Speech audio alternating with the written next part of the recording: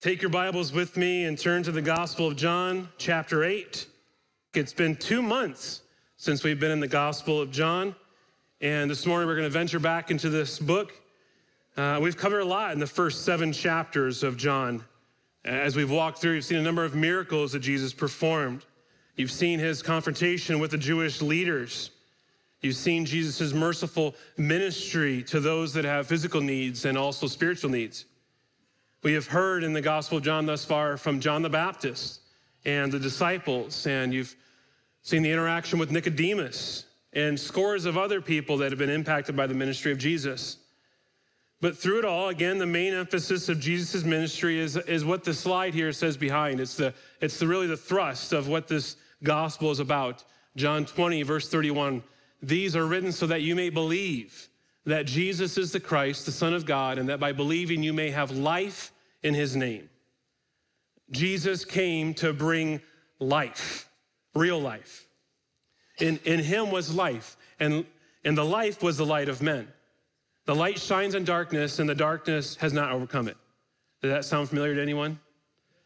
If you remember, we talked about a few weeks ago, we're going to start a new scripture memory, and that was a verse for this week, John 1, 4 and 5.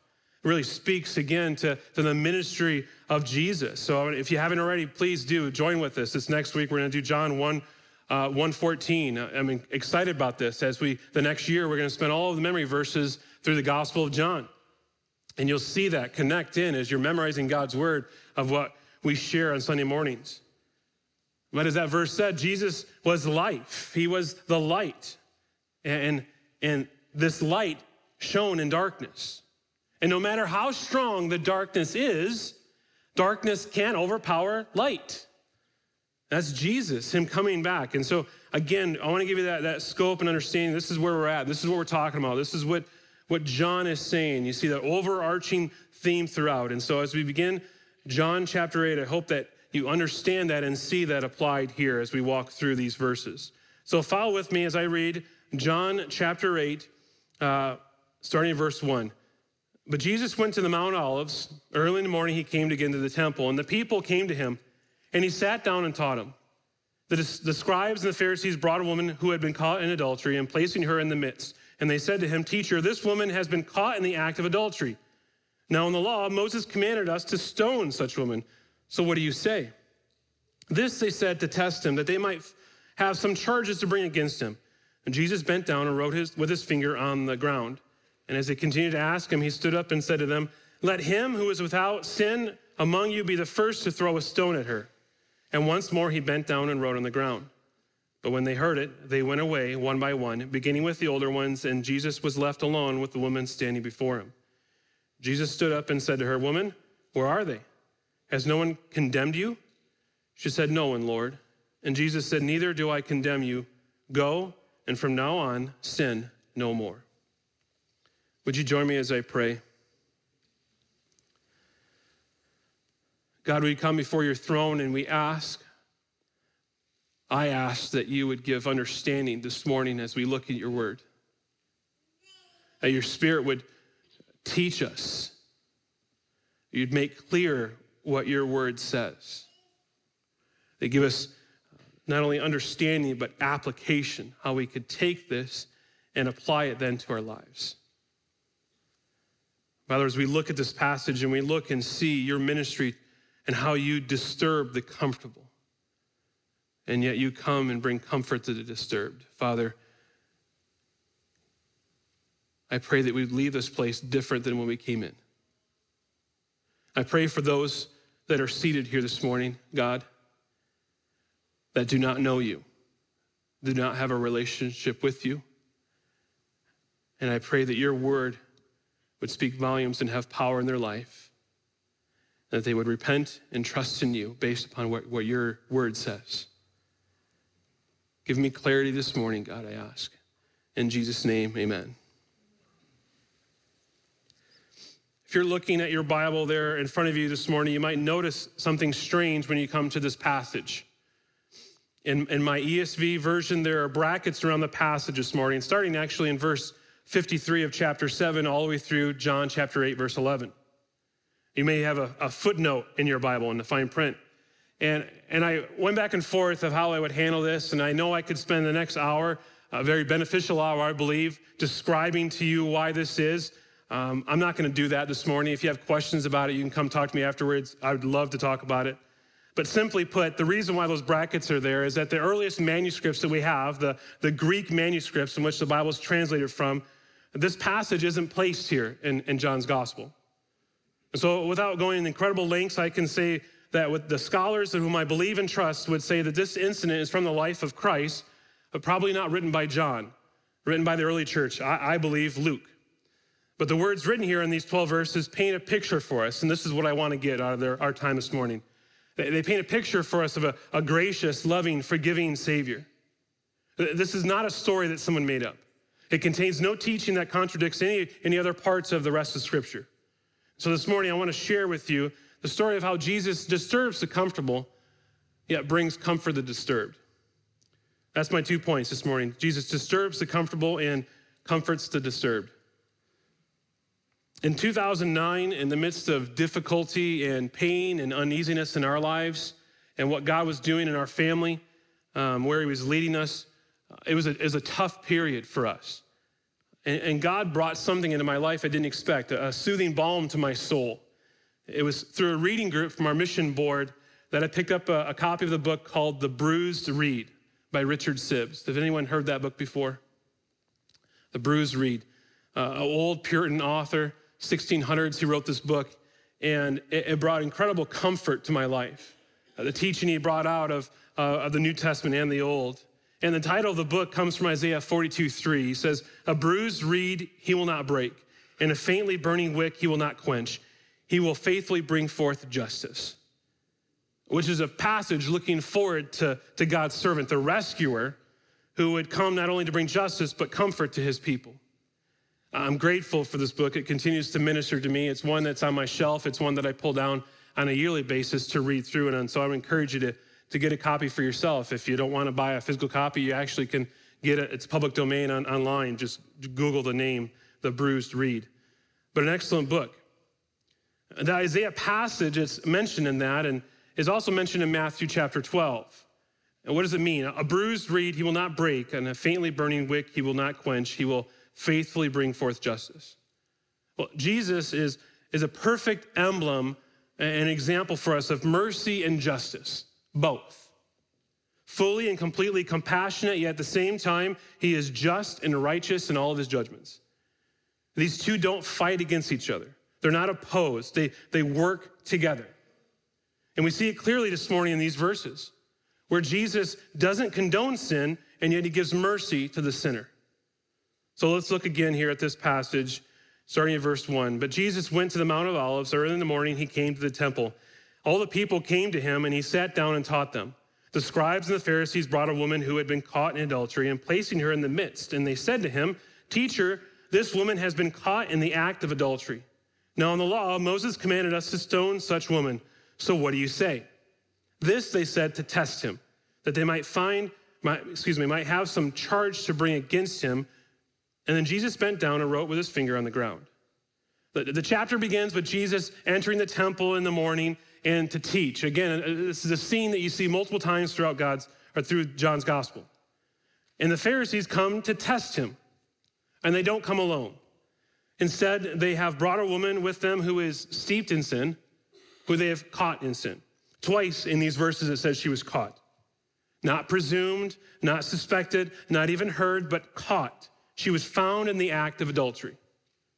And when the woman is brought before Jesus, they do not begin with asking if she's guilty. She was caught in the act. And what they do is they ask Jesus if they agree with the penalty. So they're not asking whether Jesus agrees. They're just saying, this is the penalty, right, Jesus? And what they're referring to is the law of Moses from Leviticus 20, verse 10, which reads, "If a man commits adultery with the wife of his neighbor, both the adulterer and the adulteress shall surely be put to death." And what they are charging this woman with is a sin that is very serious in the eyes of God. Any type of sexual activity outside of marriage was punishable by execution from the Old Testament. And they're coming not to just bring judgment against the women. No, the passage really explains to us they're coming to trap Jesus. It's a well thought out trap. Will he, the gentle, compassionate one who forgives, will he actually bring judgment to this woman? And you can sense as you read it here the evil excitement in their sinful little hearts as they bring this to Jesus. They finally got Jesus, they think. They have him. They got him right where they want him. And for the teachers of the law, you're either fully compassionate and thus weak when it comes to morality, or you are moral and then weak when it comes to compassion. But folks, Jesus isn't going to be forced into their mold. He is both compassionate and holy. He is righteous and loving. He is altogether different than these teachers of the law. And us, for that matter. But there's some problems with their legal proceedings. If you caught it when I read the Leviticus passage, there were two guilty parties when it came to adultery. It read, both the adulterer and the adulteress shall be surely put to death. And in the law, they needed to be both caught in the act. And so therefore, it was very difficult then to actually have the necessary witnesses to proceed with this sort of judgment. The Jewish law required that for someone to be convicted of a capital offense, that there had to be two witnesses who saw the event, who were also in then complete agreement of what took place. So in this case of adultery, this woman would have to be set up. She would have been entrapped in this sin. Because where's the man? Why wasn't he brought along with the woman before Jesus? If they had seen the woman and caught her, they most definitely had caught the man. And yet there's no mention of him. The fact that these people came with this woman and said, we saw her do it, but there's no man there, virtually proves that this was an entrapment. There was prejudice, and possibly the man was the one who engineered it. I'm not sure. It seems plausible that the event was an orchestrated event just to trap Jesus. And if that's the case, you see the evil of men. In the law of Moses, it demanded a trial, but instead, these men marched the woman out in the midst, as it says in verse 3, and humiliate her. Can you imagine with me the options for Jesus at this moment? He could urge forgiveness of this sin. This would seem consistent with his teachings about grace, but then at the expense of ignoring the law. If Jesus would do that, he would be discredited by those that sought to examine if he was really God. They know that God is holy, that he is just, that his anger burns against sin. So if Jesus dismisses this, then God's justice is then tarnished. They would rightly say, well, Jesus isn't who he says he is. But on the other hand, Jesus could take the stand with the law of Moses and call for the woman's condemnation. But that would seem to contradict his teaching on grace. John Calvin, writing about this passage, says, their intention was to constrain Christ to depart from his office of preaching grace, that he might appear to be fickle and unsteady. Can you imagine with me Jesus in unison saying to these men, yeah, this woman's sin is evident. Let's gather stones right now and let's kill her. If Jesus had said that, what sinner would ever come to Jesus crying for mercy after that? Instead, Jesus turns to these men and he's going to disturb their comfort. They're expecting Jesus to condemn this woman as she stands before them. And Jesus responds differently than they expected. Look at verse 7. As they continued to ask him, he stood up and said to them, let him who is without sin among you be the first to throw a stone at her. And once more he bent down and wrote on the ground. So what is Jesus saying here? What is he doing? And maybe you're asking, what is he writing on the ground?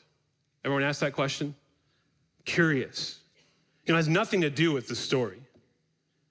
There are a number of suggestions. You can I read commentaries and all these suggestions of what Jesus is writing on the ground. I'm going to tell you exactly what happened there. I have no idea. I could go down that path. No one knows. So if you ever find a historian said they figured out what Jesus wrote on the ground, just ignore them. They don't know. It has nothing to do with what's transcribing here. So the question is, and I asked, why is it mentioned? The author included this in the story because he witnessed it. He wasn't privy to it. He didn't stand over Jesus and see what he wrote, but he writes it because he's an eyewitness to what's happening here, and he puts it in the story. He mentions it because it happened. There's no hidden meaning. There's no secret saying. If there's any book that goes on the bestseller list next year about what Jesus scribbled on the ground, ignore it. It doesn't matter.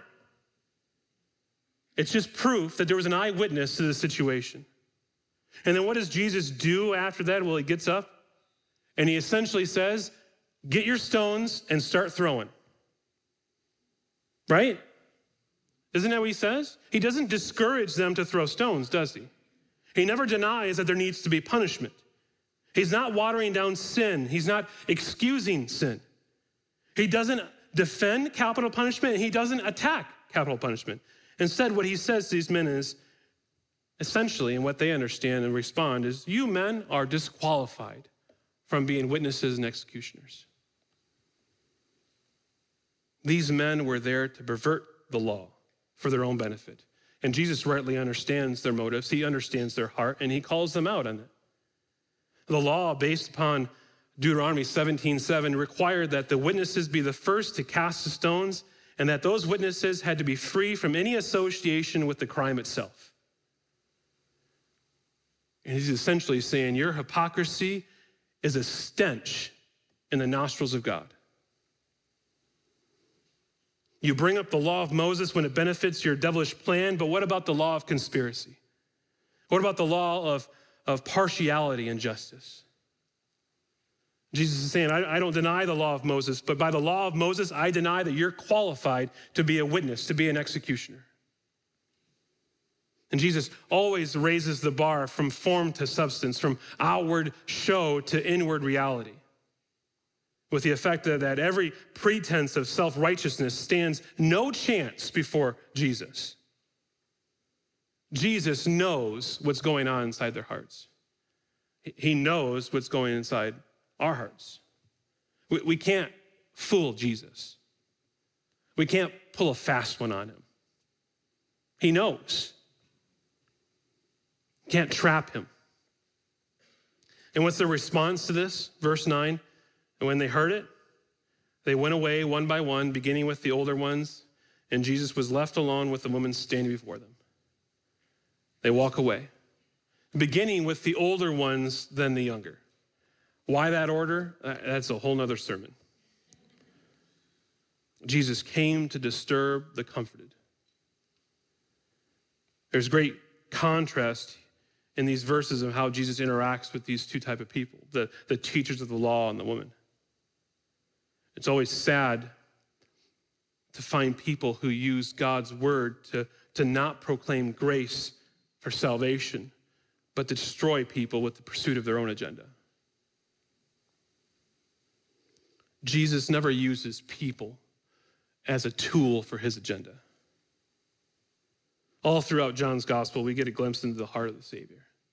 In Jesus' meeting with Nicodemus, when Jesus sits down and talks to the woman at the well, when he ministers to the paralytic by the pool, Jesus always cares for people genuinely and individually.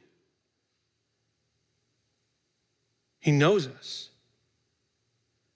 He knows what is going inside of us. And Jesus moves from disturbing the comfortable in their sin to comforting the disturbed. In verse 10, Jesus stood up and said to her, "Woman, where are they? Has no one condemned you?" She said, "No one, Lord." And Jesus said, "Neither do I condemn you. Go, and from now on, sin no more." It's now Jesus and the woman who are left. The teachers of the law have been chided and have left the scene. And what we have here is some incredible balance. Jesus isn't blame shifting here at all. He is clear with the woman. "Neither do I condemn you. Go, and from now on, sin no more." She's no longer trapped. Her accusers are gone. She can only be trapped if her heart is set on sinning. James 1:14-15 talks about that. It says, "But each person is tempted when he is lured and enticed by his own desire. Then desire, when it is conceived, gives birth to sin, and sin, when it's fully grown, brings forth death." She can no longer plead with Jesus that it was a setup any longer. She's not bribed into sin. She cannot blame her sin on anyone else. Instead, he turns to her and says, "I don't condemn you, but you are sinning sin no more. Gerald Borchardt, in his commentary on John, writes this. He says, Jesus' verdict, neither do I condemn, however, was not rendered as a simple acquittal or a non-condemnation. The verdict was, in fact, a strict charge for her to live from this point on very differently, to sin no more. The liberating work of Jesus did not mean the excusing of sin. Encountering Jesus always has demanded the transformation of life, the turning away from sin. Sin was not treated lightly by Jesus, but sinners were offered the opportunity to start life anew. And Jesus is offering her a new life. And he gives the command, sin no more. She had lived her life in this pattern. And Jesus commands her to turn from her sin. And he does that for all of us, right?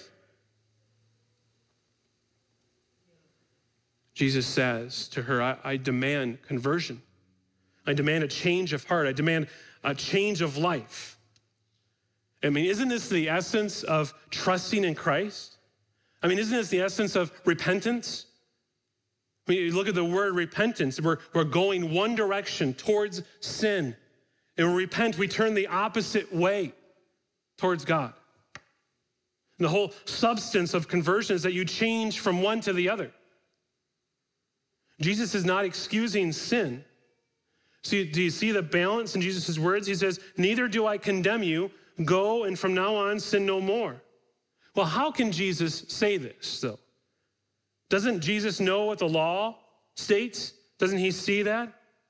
And Jesus isn't saying you're not guilty, because actually when he says from now on, sin no more, he's saying you're guilty.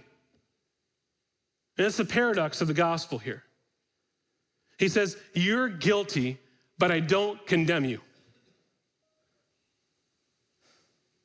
How can he say that? How can Jesus say this? You know, in the simple sense, he has already destroyed the case made against her by the teachers of law. He's removed the witnesses. You know, their case has been thrown out. So in the simple sense, there is no legal validity to what they were saying. She can't be executed.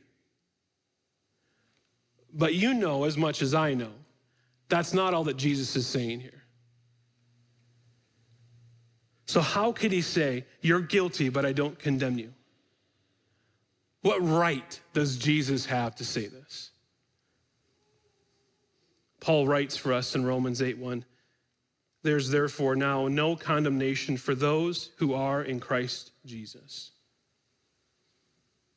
It is because of what Jesus will do for this woman on the cross that he has the right to say this. It is Jesus' death on the cross that there'll be no condemnation for those that trust in him. In Romans 4, Paul says that Christ justifies the ungodly, and he made him who knew no sin, that in him we might become the righteousness of God. Jesus took her condemnation. He took our condemnation. And when you're trusting in Christ and resting in him, it's no longer there. Folks, this is the best news, isn't it? I mean, don't we need good news nowadays? This is the best news. You're guilty, but you're not condemned. You deserve penalty, but all the condemnation and penalty is gone. So you can place yourself right with this woman when Jesus says, neither do I condemn you. Have you ever realized this? I mean, think about what Jesus is saying in light of these verses just read. If you're not condemned because Jesus took your condemnation, then you're free. And think of how costly these words are for Jesus. I mean, these words that he says, neither do I condemn you. How costly this is for him. These are costly words. They're not empty words for Jesus. Because Jesus is saying to her, sister, I don't condemn you because I will be condemned for you.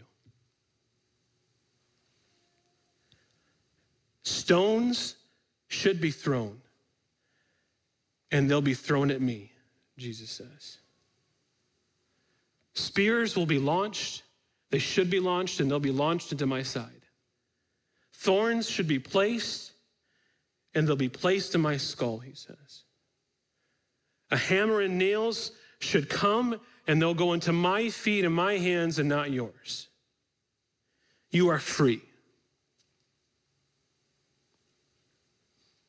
And it echoes back to John 1 with John the Baptist when he cries out and sees Jesus, behold, the Lamb of God who takes away the sin of the world. There's no forgetting sin. There's payment for sin. Jesus doesn't remove it, he absorbs it. There's no condemnation because he will take it for you. Amen? That's our only hope. That's the best news in the world.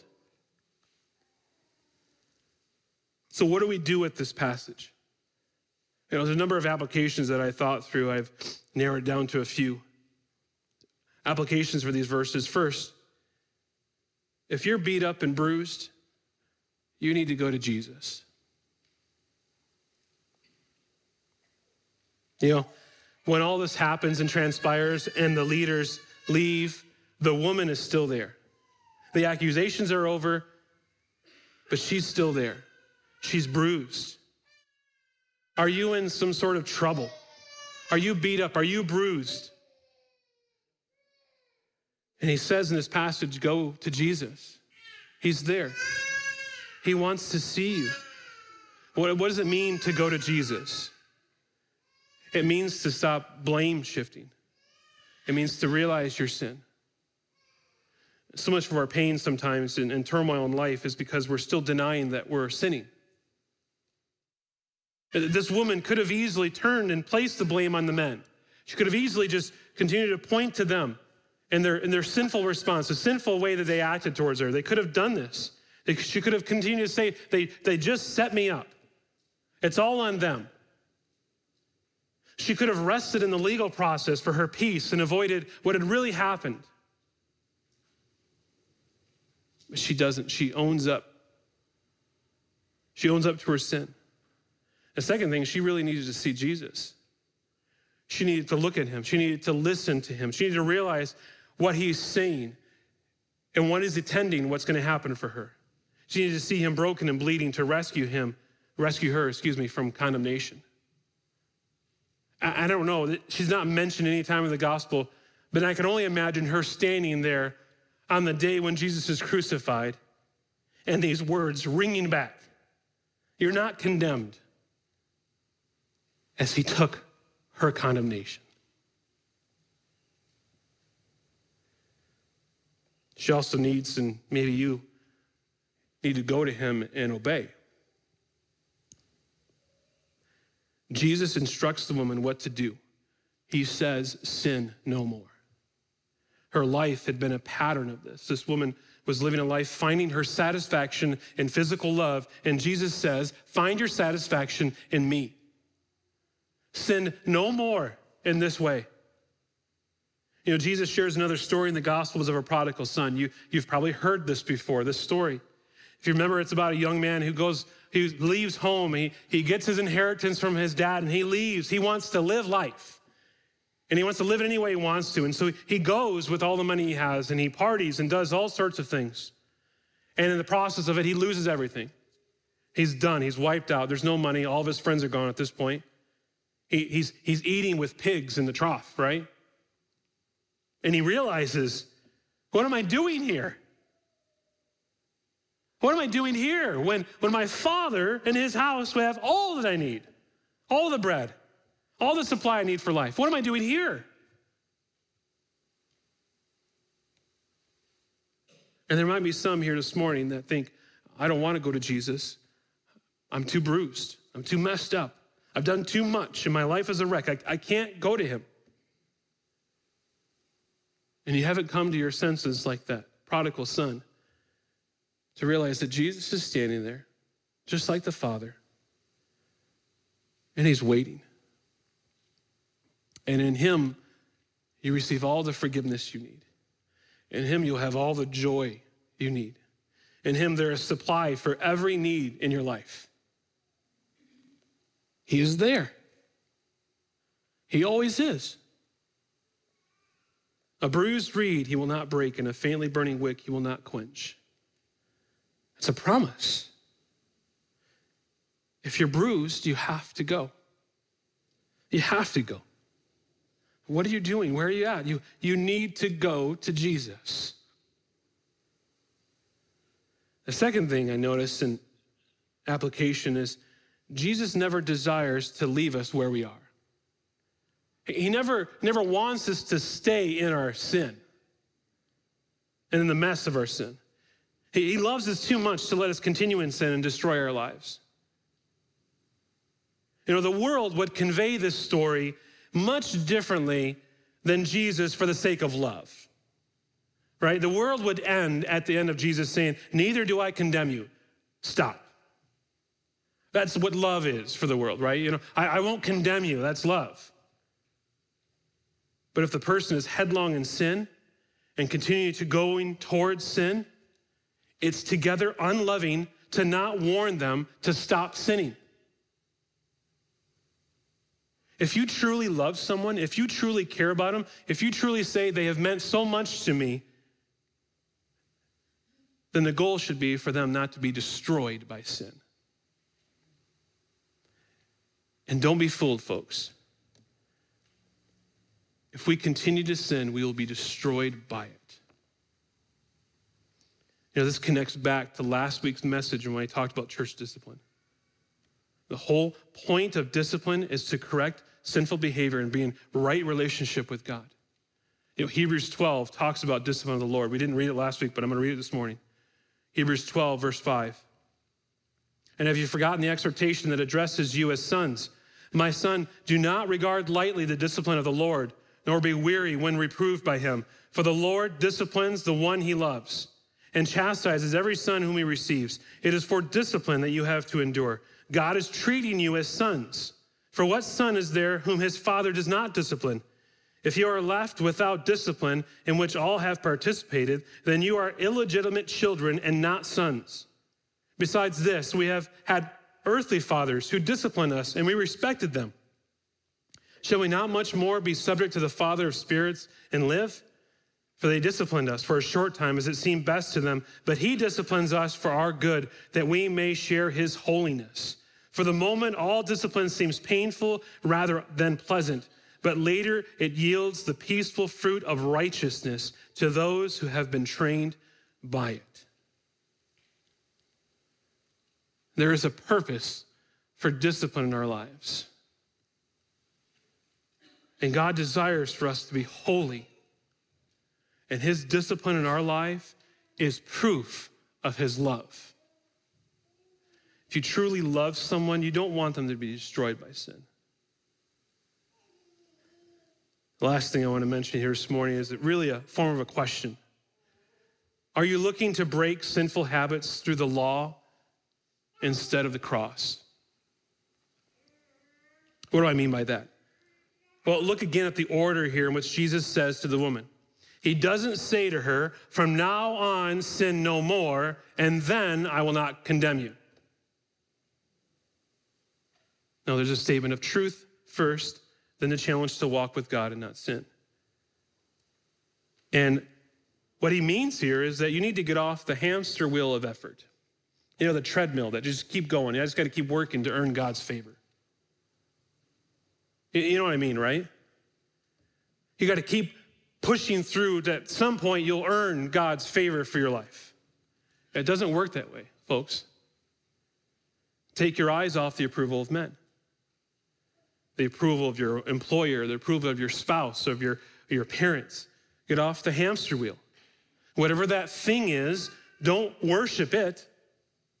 Don't place your hope in it. And we can so easily fall in this trap where we begin to think that the only way that God will accept us is if we remove these things. You might think that if you just clean up your life a little bit, God will then not condemn you, that he will now accept you. But you have the order wrong. Folks, God isn't waiting for you to be right. He died to make you right. That is the gospel. Jesus Christ comes and says, this thing you have, is it going to die for you? Is it going to save you? Is that going to help you in any way? You know, what this passage is teaching us this morning is that you need to go to Jesus. You can't say, I only come after I clean up my life. Instead, Jesus says, come to me and give me your life. You give your life over to Jesus, and in return, receive grace. You receive a changed life.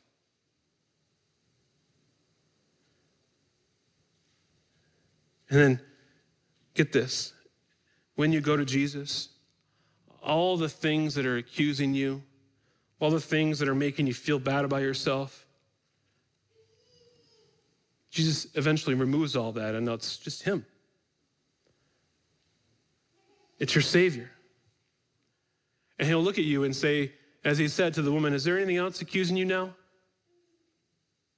Is there anything else here making you feel bad about yourself? Anything else you think you need to work at to be accepted by me? And there's nothing. It's Jesus. He is what saves.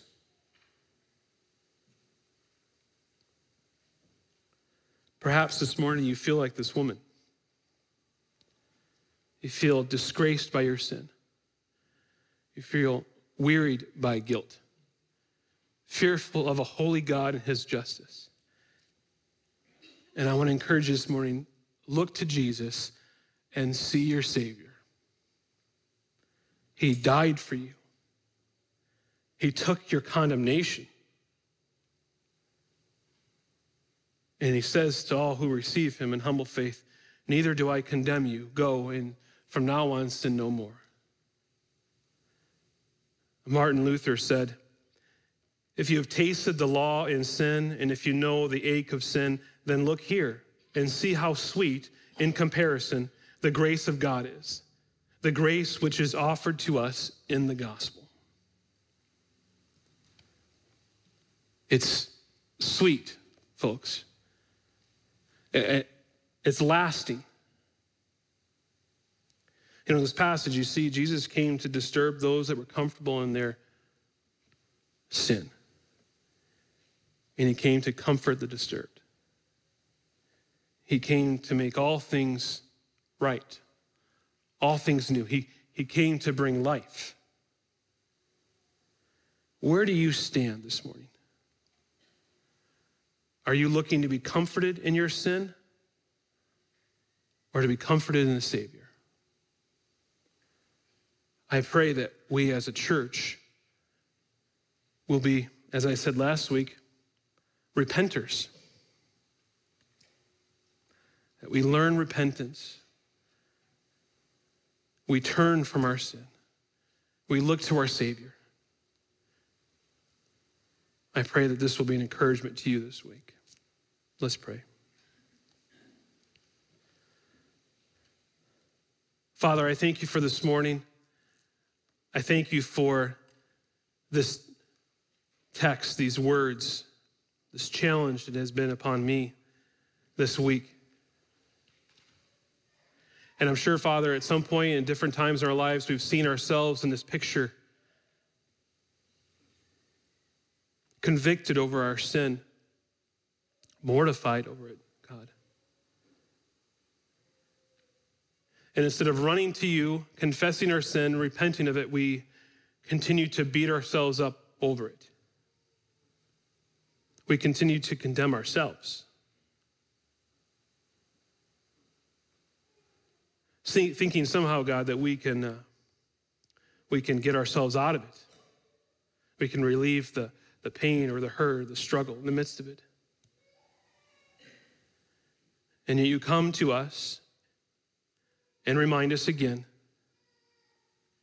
that your grace is sweet, that your forgiveness is free.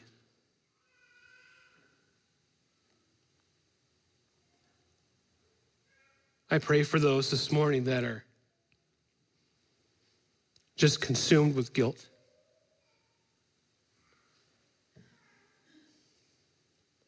I pray that it doesn't weigh them down, but they would release that they would acknowledge it, that they would run to you. Father, I pray for those this morning that are steeped in sin, living a life of sin, continuing to look to be comforted in their sin. I pray that you would convict them this morning. They would turn from their sin, they would repent, and they would follow you. Father, I thank you for the hope of the gospel, that it's not by our works, it's not by our effort, it's not by our good deeds. None of those things matter. It's only by Jesus and what he's done for us on the cross. May we rest in that. Help us to go out, Father, as we leave this place. Help us to share this good news. And now to him who's able to keep you from stumbling and present you blameless before the presence of his glory with great joy, to the only God, our Savior, through Jesus Christ our Lord, be glory, majesty, dominion, and authority before all time, and now and forever. Amen.